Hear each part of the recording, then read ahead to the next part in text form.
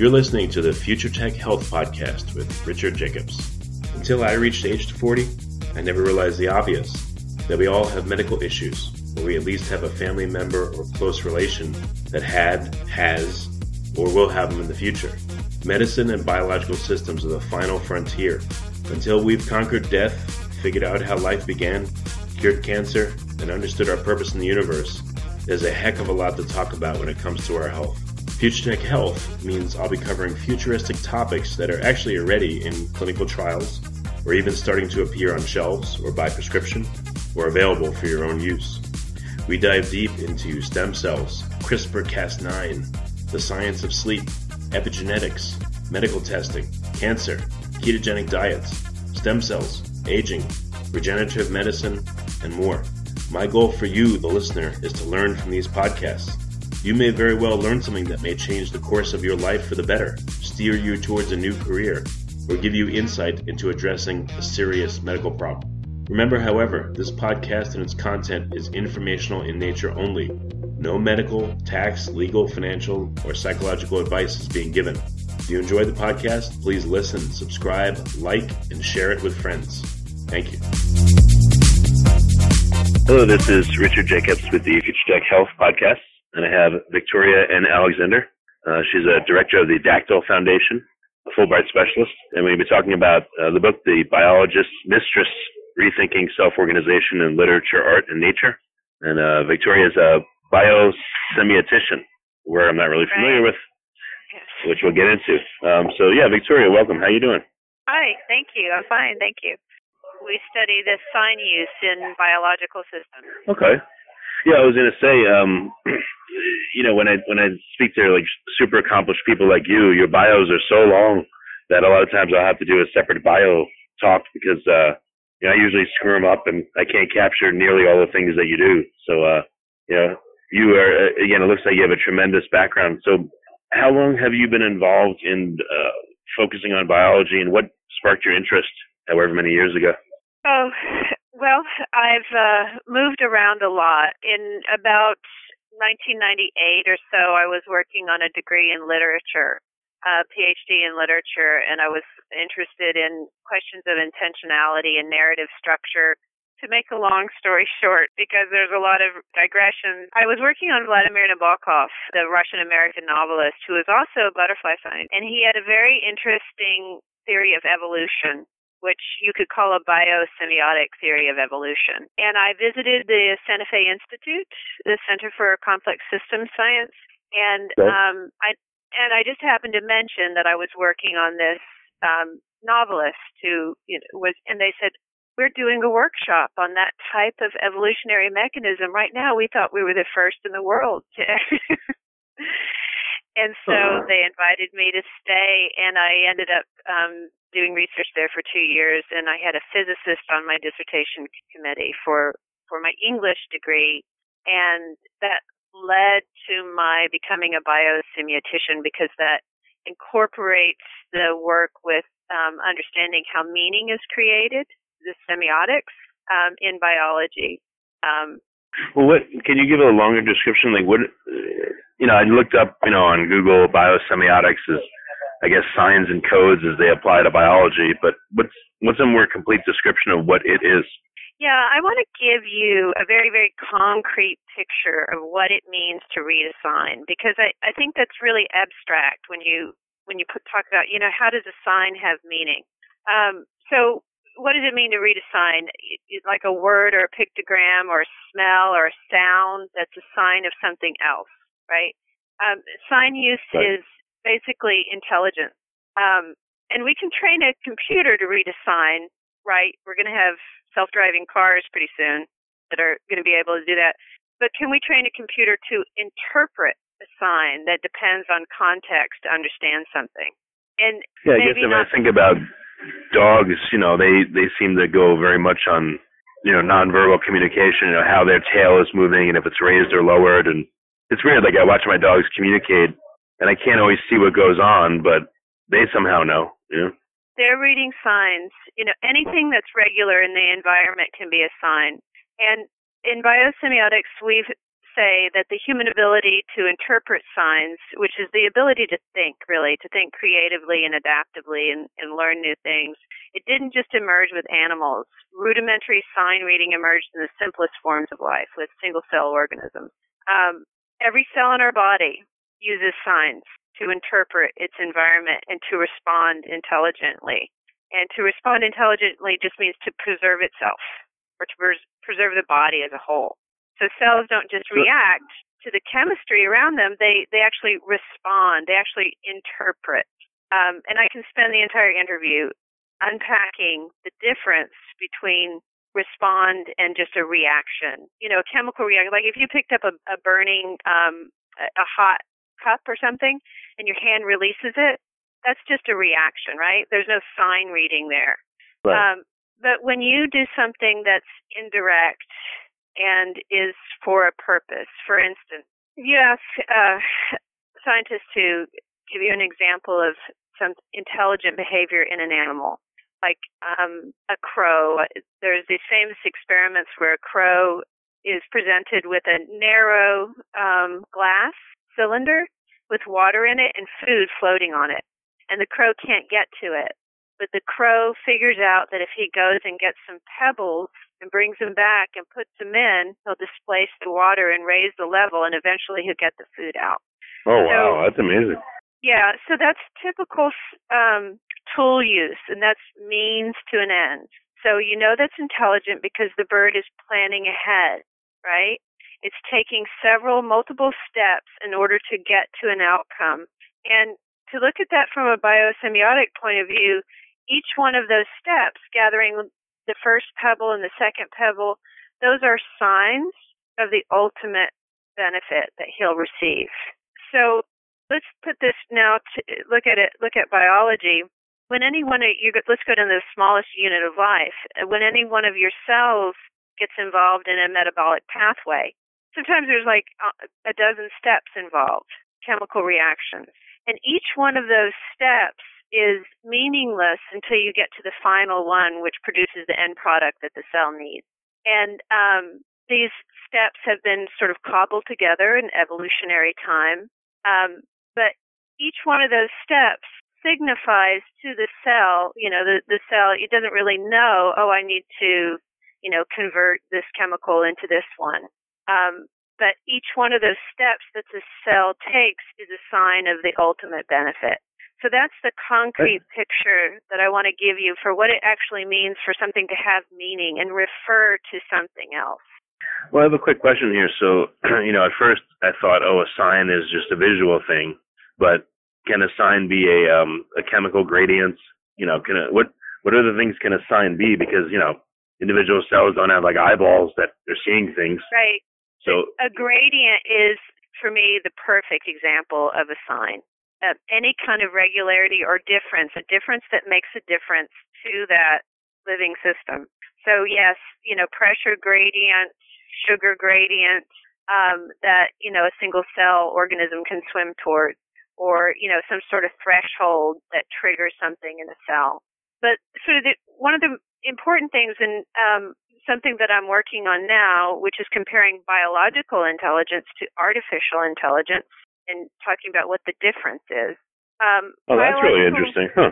Yeah, I did so much work on Vladimir Nabokov, which is fascinating, working with such an intelligent, creative person. Now, in the course of doing my work with Vladimir Nabokov, he was working on reaction diffusion processes and how these form butterfly wing patterns, which I worked on that for 20 years.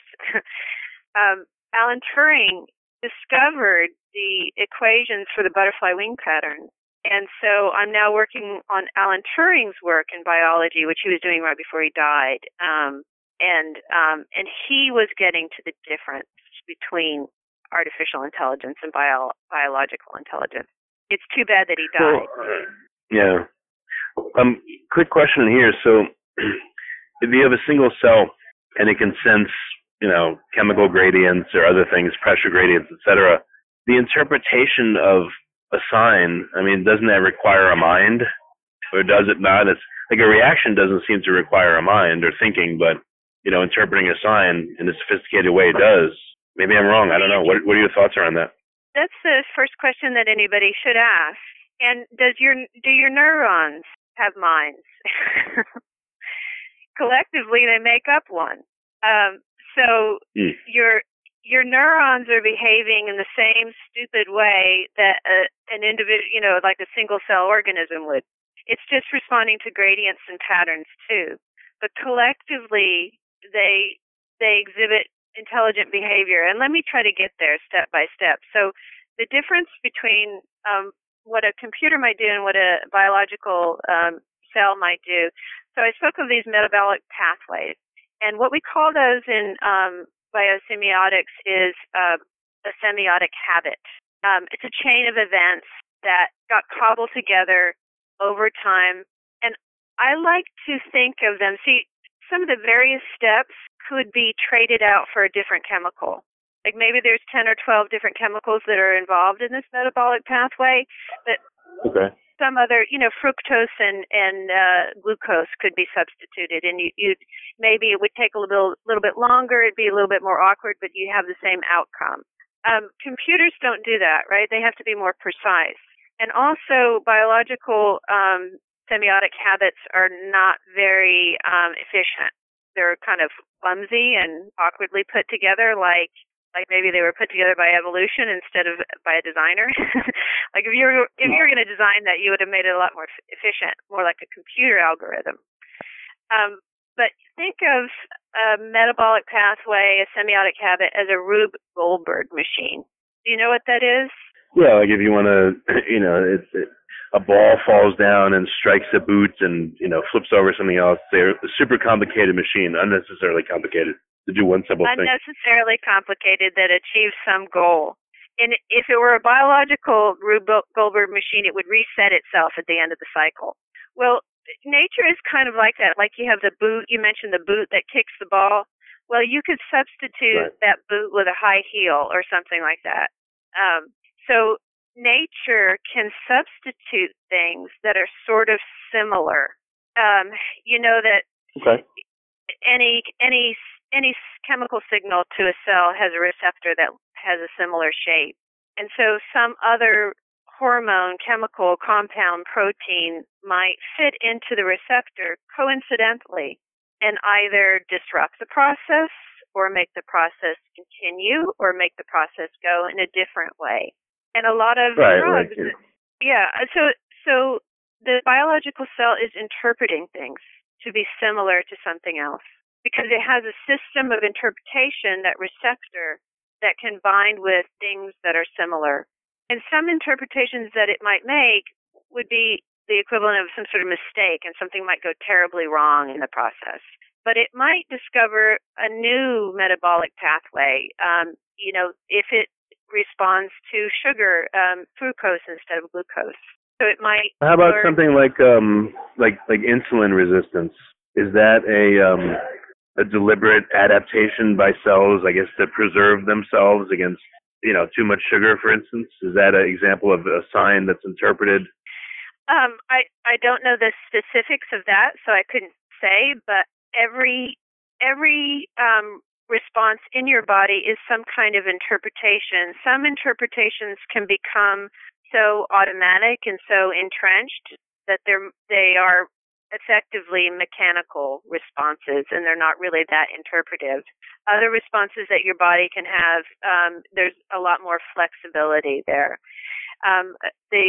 The processes in your body that are vital to survival are going to be a lot more entrenched. The brain is, of course, very flexible.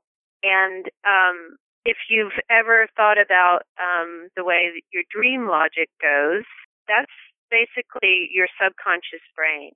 That's the way your subconscious brain processes information all the time.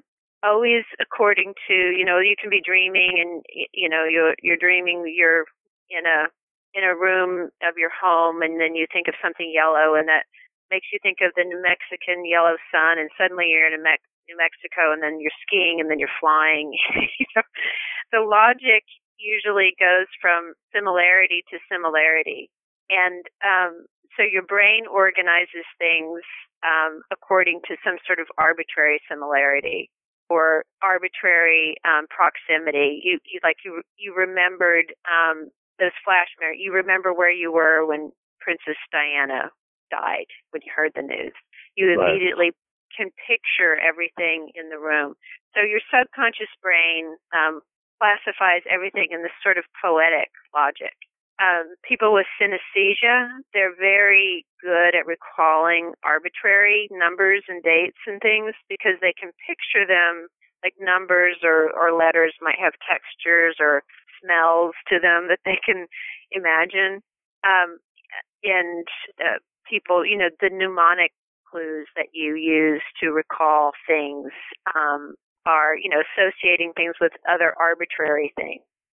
You can remember things if it's a song, if you put it into lyrics. If you associate something with something else, you can remember it better. And that's because our brains are fundamentally classify things according to similarity and proximity. And that's how signs are formed. If something is similar, if something is nearby, if something is arbitrarily associated. And that's an icon, an index, and a symbol. Yeah, and I've been told, I'm sure many people have been told that we look for patterns in everything, whether they're there or not. So I guess we're geared towards seeking out and interpreting signs all the time. We're very good at it.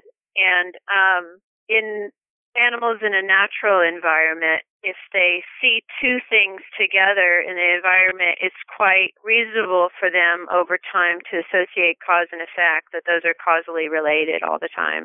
And so that sort of, arbitrary association between two things that just happen to be in the environment, that's a good, healthy response for a natural environment. But in our unnatural environment, we can see things on TV that are placed together, and we come to associate them as linked, causally linked. Marketing can do this, propaganda can do this to us. And so it's also, it could be a way to investigate sensitivities in food. If your body is having a negative response to some vegetable that you've eaten with some sort of toxic pesticides or something, your body may come to associate the property of the tomato with that toxic pesticide. So you have a reaction, your body has a reaction to the toxic. Take the toxins away, and you still have that bad reaction to the tomato, even though there's no toxin there, because the body has associated the properties of the tomato with the toxin and is having that same reaction. That the tomato becomes a sign of the toxin. Maybe that's where the placebo effect comes from, in part. It's most probably where the placebo effect comes from. And, we have to stop treating the body like it's a machine and it has just reactions to codes in the world.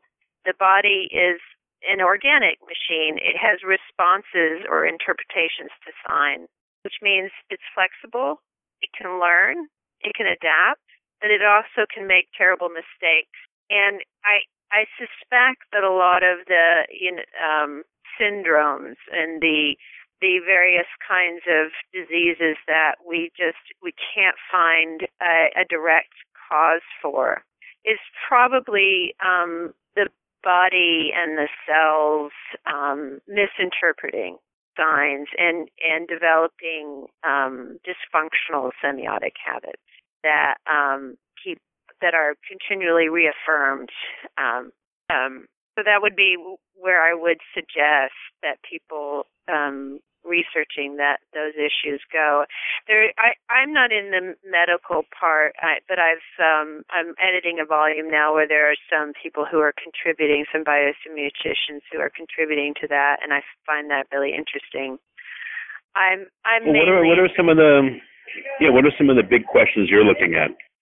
Well, my main concern is just defining what intelligence is in terms of it is sign reading and responding to things in the environment as if they stand for something else. And also stressing the fact that semiotics and sign reading is purposeful behavior. It's always the means end, taking the steps to get to a goal. Those two aspects are related. I started out as a teleologist studying whether or not there's the existence of apparent design in nature, because I was interested in design in art. What makes nature seem like a work of art, and what makes people say, hey, there must be a creator, because you can't have all these patterns and coincidences,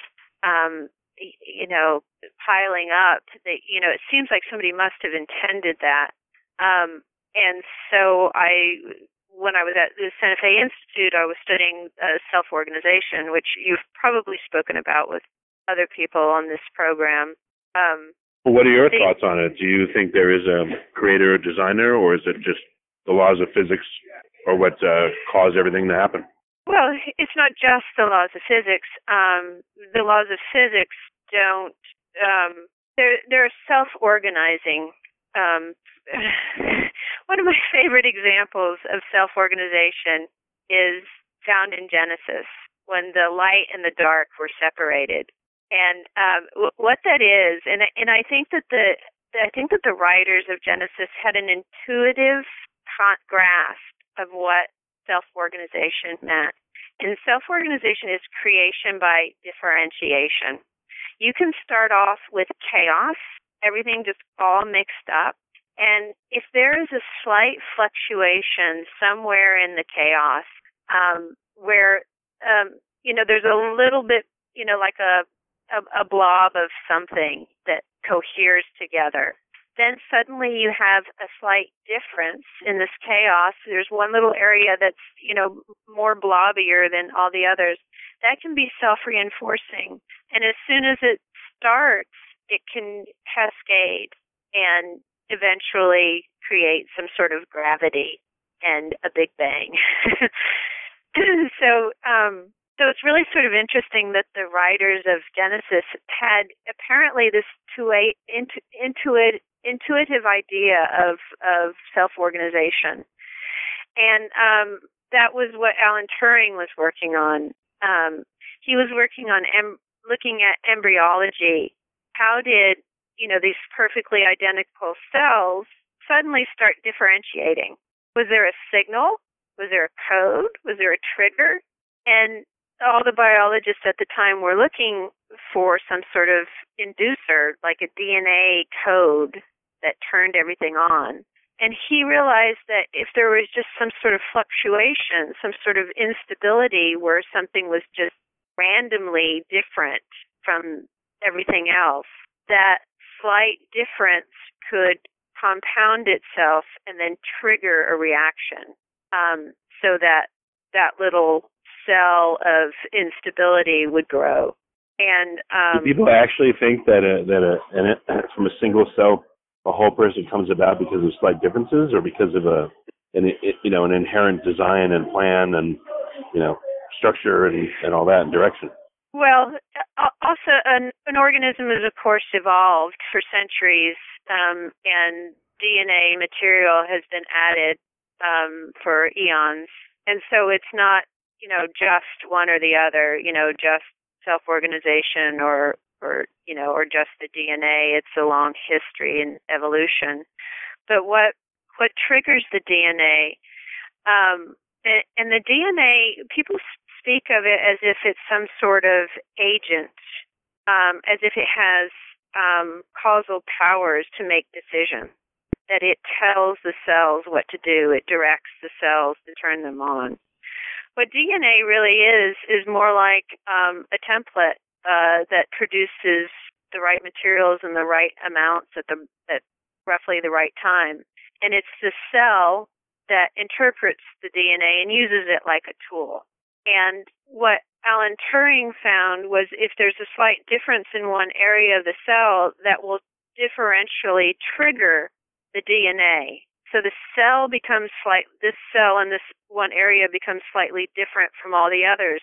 So that cell now triggers different DNA than the other cells are. And so that's how differentiation begins. It doesn't begin with the DNA first. It begins with the cell first. The cell first becomes different and triggers the DNA. So it's really but even so, why would people develop in a very similar way billions and billions and billions of times if it was dependent upon the slight differences themselves must have been purposeful and with intention. Otherwise, how could we all approximately look similar and have two arms and legs and all that stuff? Well, that was my, I went into this field because I was interested in the idea of intentionality. What is it? Why are we similar? Why do animals all have the same similar body plan? Why do we have a mouse-like mammal animal and or a rat and an opossum? Those are not. They don't have the same ancestor, and yet they're very similar. And it seems like nature has these variations on a theme. It seems designed. It seems like there's a creator kind of inventing these things, because you do see these repetitions. And although self-organization can start with just some sort of random trigger, it has a tendency to fall into order. It's like a snowflake. Also is highly ordered, and it's just random where the little ice crystals happen to fall and begin to shape the snowflake. But it's the shape. I spoke to a scientist named Adrian Bejan, and he talks about something called the constructal law, and he's even to say that it's literally a law of physics. It's a fundamental principle that will cause, let's say your lungs to branch out in a certain way, or streams to form tributaries, and same thing for snowflakes to form and that kind of thing. Yeah, these are the properties of self-organizing systems. They tend to bifurcate at a certain point. Your hand, the first bifurcation is the thumb and the four fingers, and then there's two more bifurcations with the other two fingers. That work was done by Brian Goodwin at the Santa Fe Institute. Yes, the self-organization just means that it's the properties of the materials, the physical properties of the materials in your body as they're developing that shape the materials, not the DNA. The DNA doesn't have to tell the material what to do. It's going to be the physics and the constraints on the shape of the molecules, just like with a snowflake. It's the shape of the water molecule that constrains how it gets attached. So you don't need to have a blueprint or instructions for a snowflake on how to put itself together. It's going to fall together, but the constraints are going to limit the way it can fall together. So it both has chance, completely random chance where the crystals happen to hit, and it has constraints that limit the way they can form together.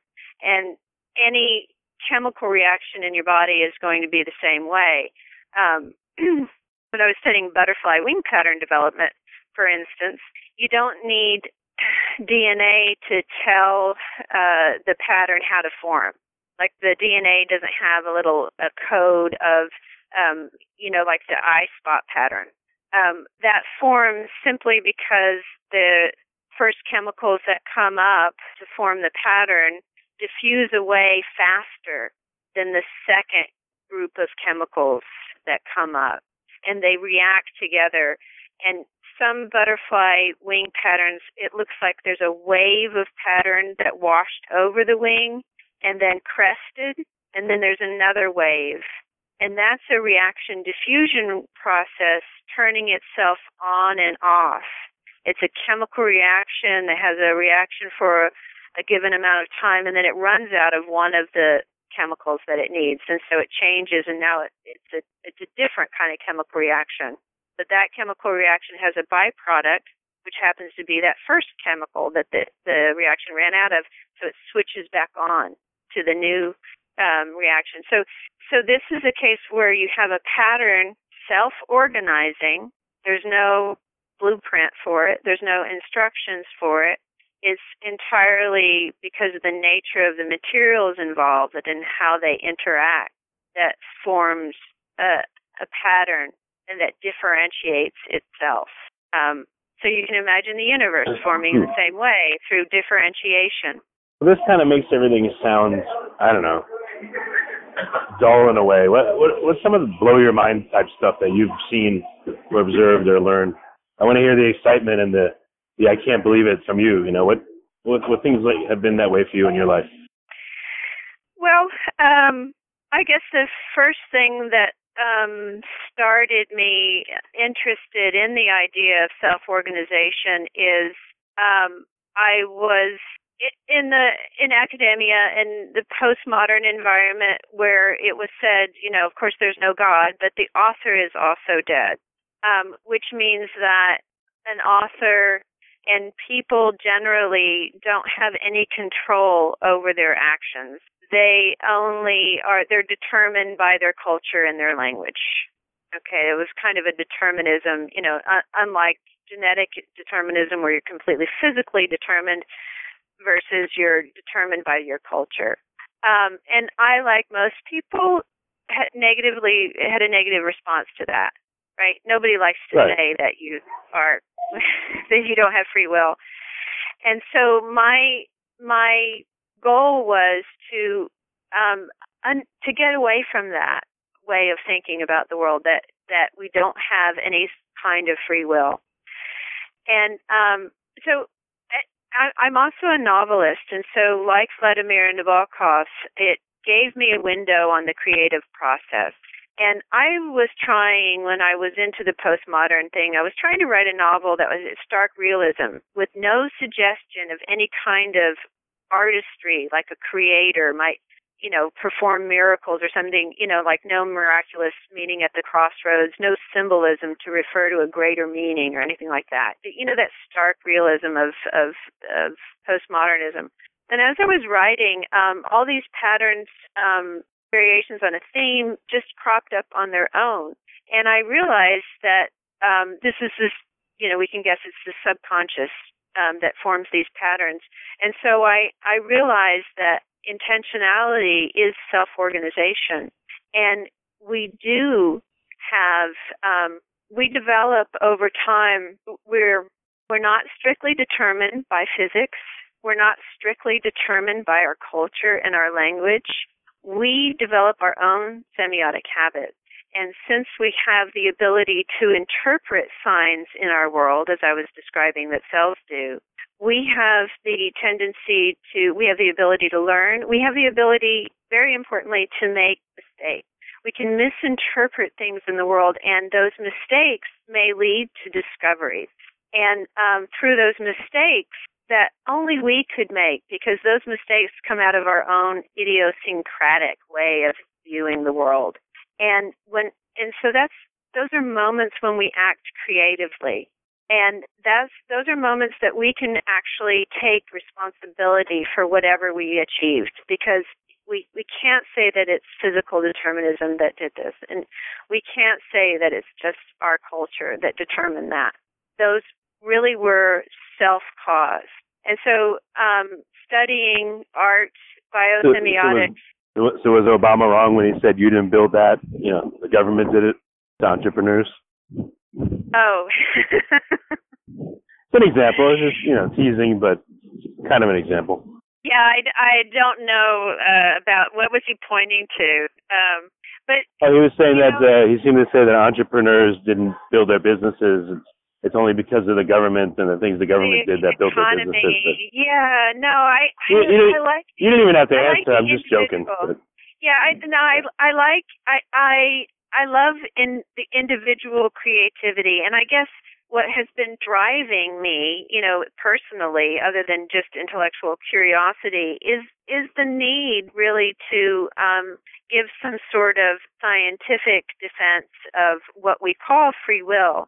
And it is both the ability to act kind of like an automaton sometimes, you know, like automatically, like we drive our car, we're not really thinking, we're just sort of automatically running these algorithms that, you know, get us where we need to go.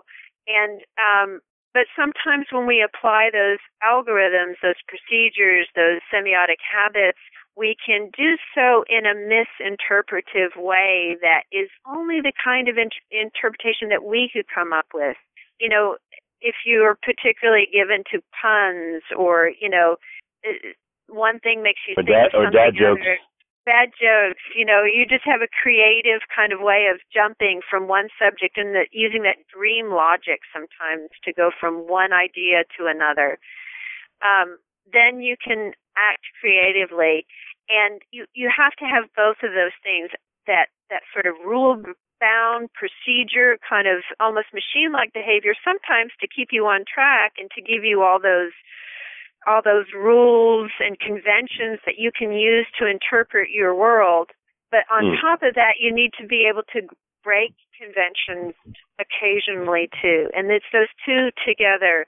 And I think that that's extremely important for the arts too, is realizing the importance of both the convention and the breaking of the convention. Right. And this is important for evolution too. The stability of the species, and then the species' ability to undergo mutation and to adapt as well. So do you think there's free will in evolution? Meaning, the level that creatures can somewhat choose their own environment, especially people, and therefore that environment then acts upon them and changes them. Well, so essentially, by free will, they're choosing their evolutionary path somewhat.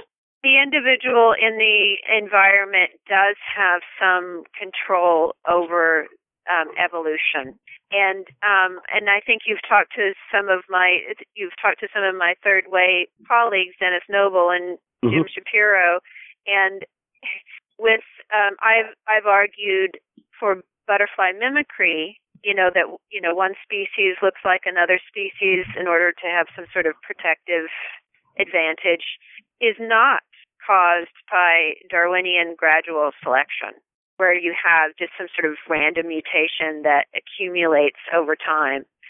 It makes no sense at all to explain mimicry in that way.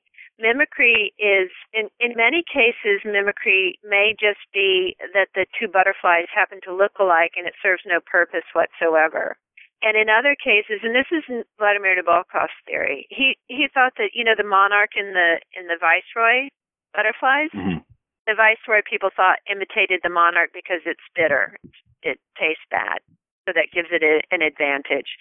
Well, Nabokov tasted both of them, and he said that they both taste bad. 40 years, he was an empiricist as well as an artist, and 40 years later they came to that same conclusion. But then they said, well, maybe they both taste bad, so maybe they both sort of reinforce each other, which is just trying to save the idea that it's mimicry. The other mimic form, they look alike because of self-organizing laws of pattern formation. That particular pattern in the reaction diffusion process that causes those two patterns is just very, very common. And the likelihood over evolutionary time of those two butterflies finding that same pattern is fairly high. It's like winning the lottery, but people win the lottery every once in a while. Scientists aren't very good sometimes with fantastic coincidences. Sometimes they happen. And then there's the coincidence. Have you ever seen the dead leaf butterfly? The dead leaf butterfly? It's a butterfly that looks exactly like a dead leaf. It's got the leaf vein. It's even got like little holes where it looks like a caterpillar took a few bites out of it, right? This is an amazingly realistic leaf. And Nabokov was charmed by this because, for one thing, this insect occurs mostly in tropical forests where it sits on bright green leaves and where it's very conspicuous. And so its disguise does them no good. It's probably not Darwinian selection, gradual selection, that refined this insect and made it look more and more like a dead leaf. It's very likely that it just appeared like that in a single generation. And you can make the argument that might be likely if you look at the way reaction diffusion processes happen. That it's likely that particular pattern could have been formed by normal reaction diffusion processes if the if the wing pattern were shifted slightly. It's just like clouds in the sky could form the shape of poodles pretty easily. Or the Mother Mary in a piece of toast that's sold on eBay for $1 million. Well, I don't know. Are toast given to that particular? But you know, poodles, because they're fluffy like clouds. There's a greater chance of clouds forming poodle-like shapes than Doberman shape, say. But that's a very, I mean, that's not a really specific look. That's kind of, yeah, that cloud looks like a poodle, but it doesn't have eyes and features where it looks exactly like a poodle. You know, but with the deadleaf butterfly, maybe the explanation is that, you know, where they live used to be a different type of forest where there were dead leaves, and they evolved to look like them. And then now that their circumstances have changed, they haven't changed. Maybe there's been no pressure to do that, or they're too slow at it. There's a very good chance that they could have appeared in a single generation. If you look at the chemistry, and if they were knocked out while they're developing, if they're knocked out by some extreme temperature or humidity difference, because there's related butterflies that do, if you subject them to harsh conditions, they have slightly different forms that are pretty close to the dead butterfly on some of the wings, like either the upper or the lower level. So it could have happened in the single generation. And then if it did happen, and these butterflies spent time on the forest floor eating, because they eat like decaying matter, then they could have been mistaken for a dead leaf by predators. And then they might have a chance of proliferating very quickly because now they have an advantage. But it's not necessary to assume that it was gradually, like millions and millions of chance mutations adding up time after time after time, coming a little bit closer and a little bit closer.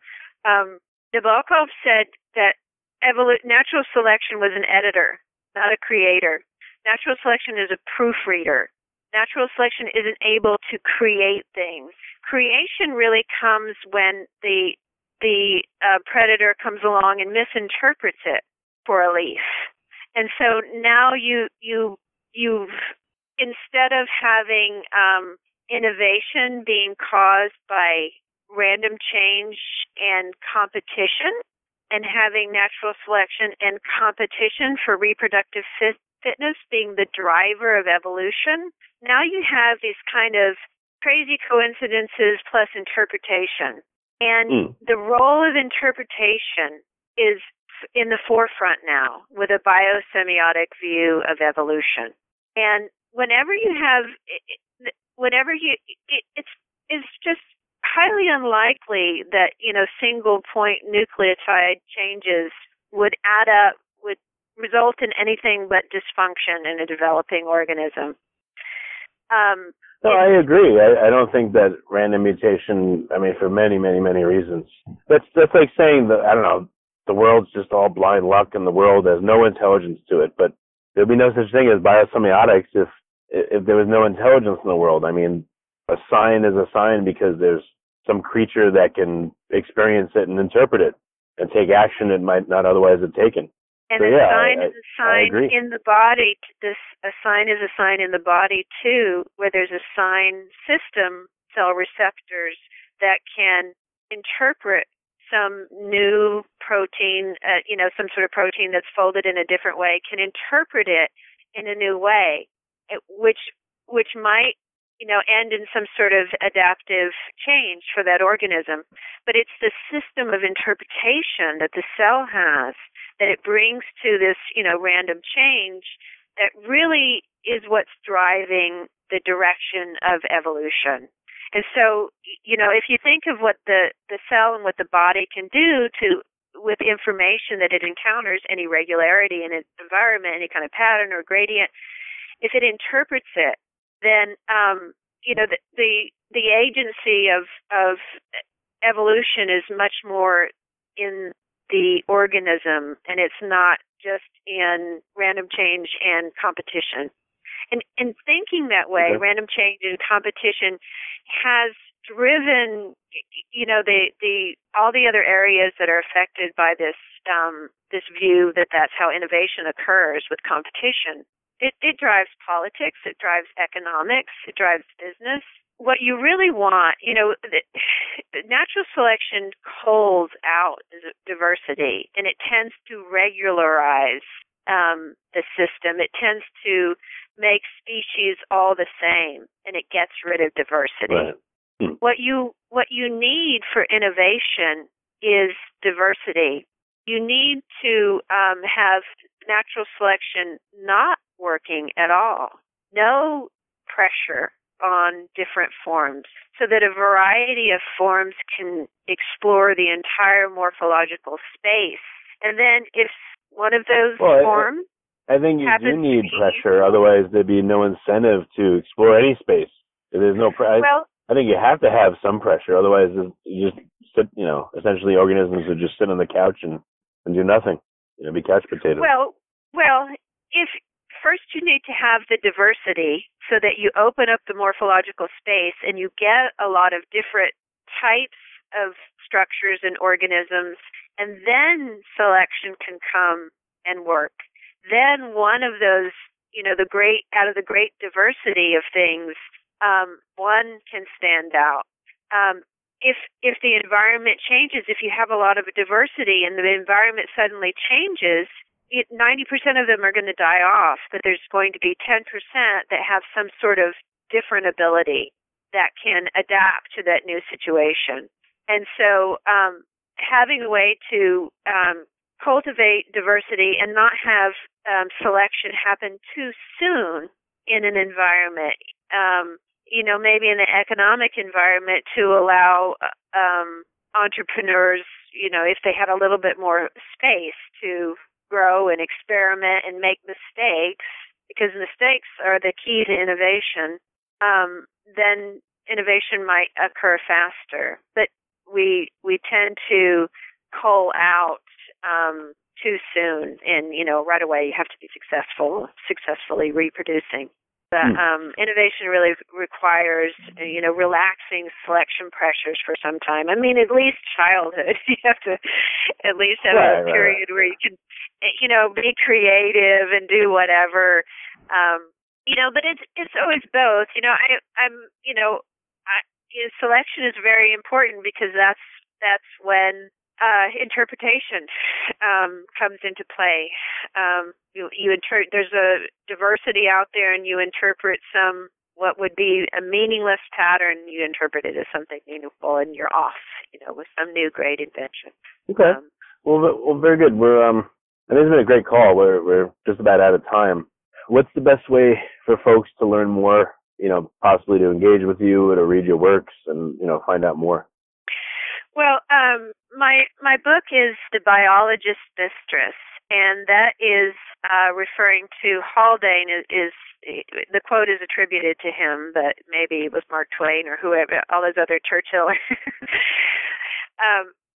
Teleology is like a mistress to a biologist. He can't live without her, but he doesn't want to be seen with her in public. And so scientists aren't supposed to think that the world has purpose, that there's design in nature, but they can't get away from it, right? Organisms seem designed. They are purposeful. And every process in your body is purposeful. And the way to explain that scientifically is to understand that purposeful behavior is sign action, and its means ends is sign action. And so there's a perfectly legitimate explanation, but still one that preserves our agency and our ability to have free will and to take responsibility for our decisions, in nature too. Well, very good. I mean, it sounds like a really interesting book. I'm going to pick it up and go through it, and I really appreciate you coming on the call. This has been great. Thank you. Your comments and questions were fantastic. Oh, thank you. You're listening to the Future Tech Health Podcast with Richard Jacobs. Until I reached age 40, I never realized the obvious, that we all have medical issues, or we at least have a family member or close relation that has, or will have them in the future. Medicine and biological systems are the final frontier. Until we've conquered death, figured out how life began, cured cancer, and understood our purpose in the universe, there's a heck of a lot to talk about when it comes to our health. Future Tech Health means I'll be covering futuristic topics that are actually already in clinical trials, or even starting to appear on shelves or by prescription, or available for your own use. We dive deep into stem cells, CRISPR-Cas9, the science of sleep, epigenetics, medical testing, cancer, ketogenic diets, stem cells, aging, regenerative medicine, and more. My goal for you, the listener, is to learn from these podcasts. You may very well learn something that may change the course of your life for the better, steer you towards a new career, or give you insight into addressing a serious medical problem. Remember, however, this podcast and its content is informational in nature only. No medical, tax, legal, financial, or psychological advice is being given. If you enjoyed the podcast, please listen, subscribe, like, and share it with friends. Thank you.